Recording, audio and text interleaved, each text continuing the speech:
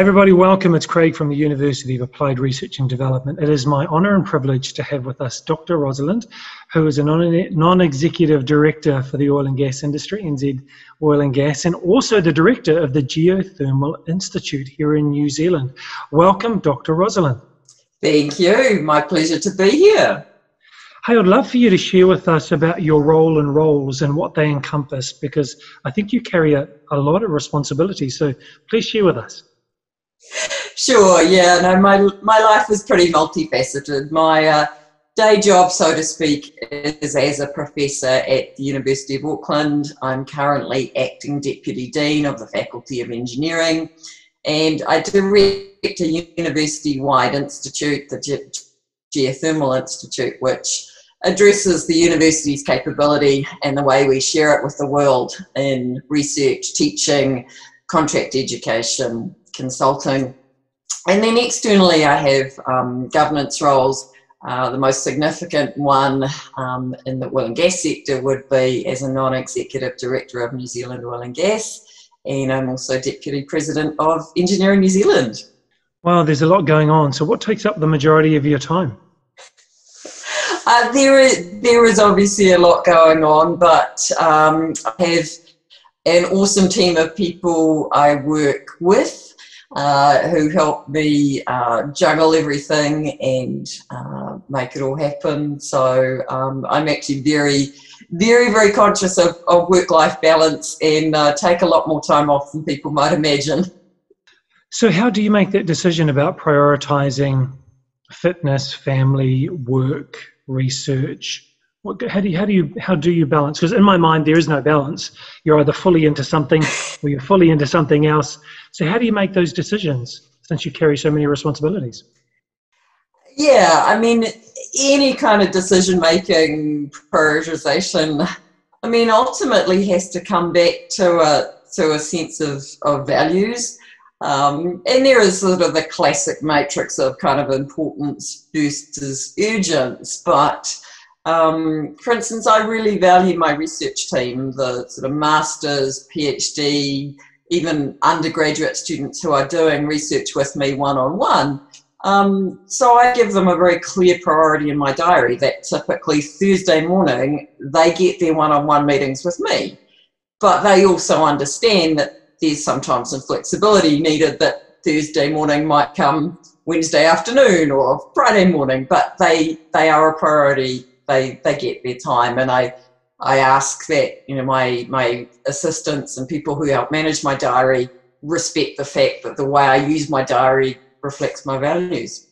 That's really interesting. Your diary reflects your values. So obviously having clarity on what those values are is really important. How tied up with your values is the energy sector in New Zealand? The energy sector in New Zealand and globally does definitely infuse a large part of my week. I've come through a track of doing very fundamental, detail-driven research, calculating things to 3 decimal places. But I guess as my career has progressed, I have taken on a much bigger picture view to think about the why questions, the really structural questions of how the markets work, the priorities around what sorts of energy sources the world should be looking for. Is it still okay to be exploring for oil and gas? I challenge our first year students. I've brought in a new first year class to an audience of 950 students, where we address some of the tricky questions in energy that, I drive an electric car, even though I'm a director of an oil company, I drive electric, but is that okay? Because my electric car still has a lot of materials that are mined from a range of jurisdictions and a range of kind of conditions. So we actually, I have 18-year-olds thinking about the ethics of where we get cobalt and lithium and that kind of stuff. Yeah, that's interesting. Where do you think because you're so deeply involved, where is New Zealand headed to best position itself? What are the best parts of the energy sector in New Zealand? I mean, New Zealand has this enviable track record that our electricity supply is 85% renewable, plus minus, and on a trajectory potentially to become even more renewable, depending on which parts of government you listen to. I mean, there's arguments about going to 90, 95, 100% renewable. Personally, I do get a bit challenged about going 100% renewable for electricity. I think the real gains in decarbonising our energy sector are around the non-electric side of things, around transport, around industrial heat. So kind of what gets me excited at the moment is trying to be part of the thinking around hydrogen. Hydrogen gets a lot of press. It's not a magic bullet, but it's quite an interesting bridge to take resources like geothermal energy, produce clean electricity with the geothermal heat, but then to use that clean electricity to make hydrogen, which then gets you to a liquid transport fuel that can displace fossil fuels in heavy transport. So light passenger transport, yeah, my little Nissan Leaf, $15,000 solves the problem neatly, but it doesn't necessarily deal with heavy transport yet. So using one renewable source of energy, you can create another renewable source of energy as a byproduct of that. That's really interesting. Can you tell us more about that? Yeah, I mean, it's still kind of emerging in terms of a full market scale operation, but there is quite an interesting pilot plant going in the Central North Island at a Maori-owned geothermal project. They will be commissioning soon, give or take any COVID-related 19 delays. I mean, we obviously have issues getting international experts for some things over the border at the moment. But hopefully by later this year, at a pilot scale, they will be doing exactly what I outlined in terms of going from geothermal to clean electricity to hydrogen.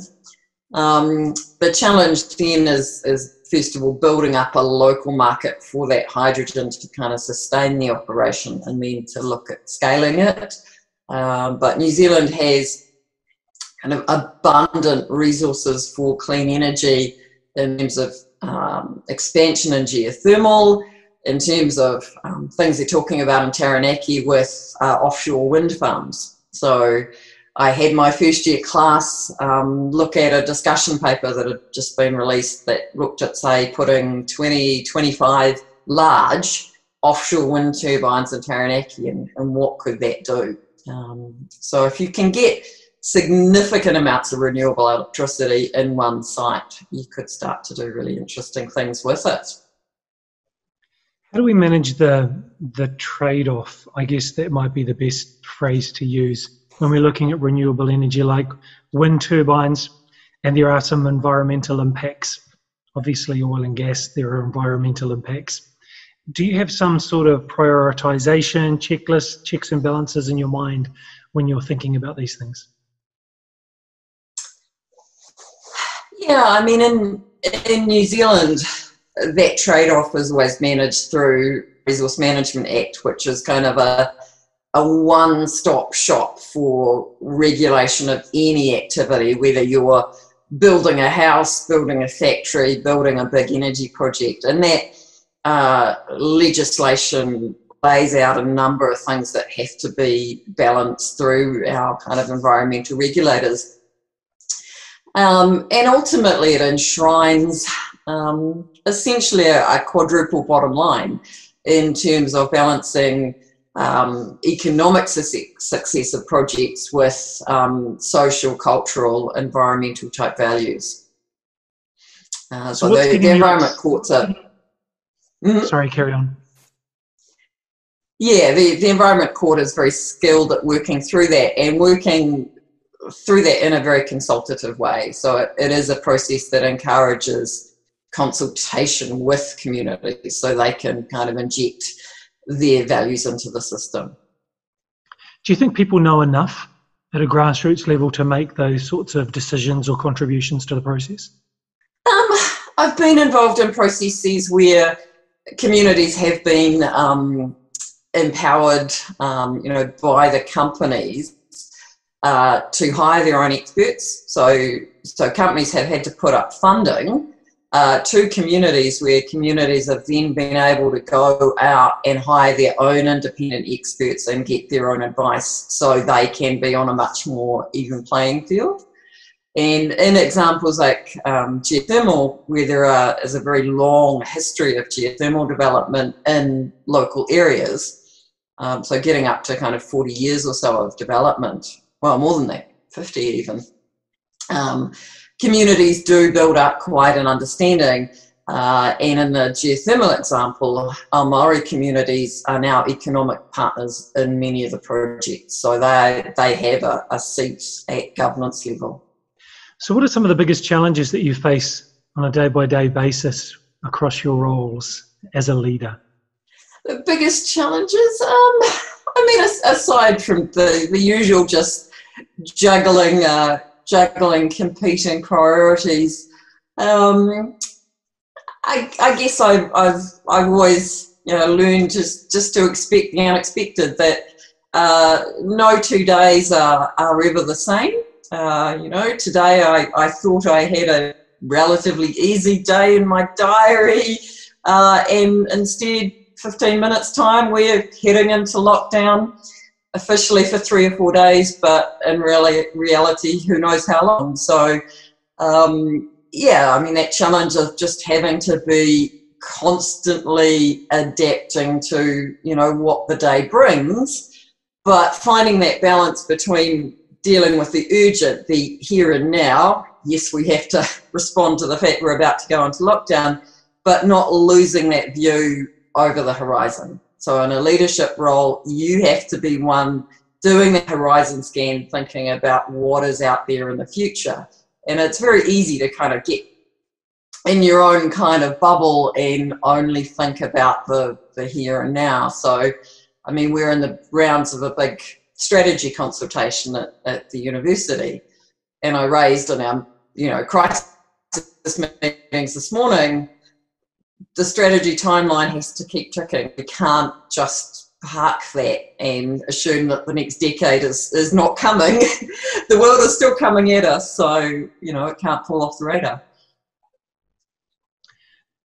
In the last 4 or 5 years, what will be one of the most exciting, interesting experiences you've had as a leader that stand out in your mind? That's a hard one. I find excitement in all sorts of things, but in a lot of ways I wouldn't want to pin it down to one experience or one moment, but for me it's all about the people. It's really thinking about the success that I've had a small part in enabling for a huge number of other people, whether it's people who I directly manage, whether it's people I mentor, whether it's students. For me, the real joy in leadership is really celebrating that success and being a part of that success. It's really great. If someone was wanting to have a contribution like you to lead at a level that you're leading with, could you give some career advice or some words of wisdom for some experience or learning aspiring leaders should put into their plan over the next couple of years? Yeah, well, I think, leadership is so much about people and understanding people's drivers, their goals, their values. So you absolutely need technical competence, technical excellence in what it is you do in the sort of community that you would be leading in. That is, for me, that's a non-negotiable. But as you kind of come through building up your own technical competence, keep your eyes open, keep your eye out for role models of, people who kind of look like you in terms of what you would want to be when you quote unquote grow up. And, especially if you're coming from a somewhat diverse background. I mean, I'm the first woman to become a department head at the university. I'm in engineering. Only the second woman to become a full professor. So, to be fair, there's not a lot of people that look like me out there. But yeah, find those models and just go through watching how they deal with things. So I've had people who've said, I've watched how you dealt with that situation over the last 3 months, 6 months, 2 years, and they can start to join the dots together in terms of, how I've managed to make something work and get the outcome that a group or an organisation wanted. Okay, so technical competence, number one, and number two, look for someone that you can position as a role model for you to learn. So in the last 12 months or 24 months, what would be the best leadership resource that you've come upon, whether it's a course or a seminar or a book? I mean, these days there's a great amount of stuff available online. Possibly more so under lockdown when people are consuming a bit more social media than normal. So I'd encourage people to, find folks that they want to follow, that they like their style. I mean, personally, I enjoy people like Simon Sinek online. He's on LinkedIn and other platforms. Would be one of my favourites. And so what's in the future for you? It seems like you're conquering everywhere, as you say, you're holding a significant role, a role that women haven't held before. You have leadership roles across the industry, and I would imagine having an impact globally. So what's the next step for Dr. Rosalind? Tell me and we'll both know. My substantive role at the university is acting Deputy Dean because we are having a search for a new dean, and that search will in many ways define some direction for our faculty. And that person may appoint me to be his deputy or her deputy on a permanent basis. So I think maybe we can see till that search plays out. Okay, wonderful. Well, Dr. Rosalind, thank you so much for your time. I appreciate you sharing your wisdom and your insights and giving us your valuable time at a very challenging moment in the morning going back into lockdown. So thank you so much. Yeah, no, you're welcome, Craig. Happy to talk to you.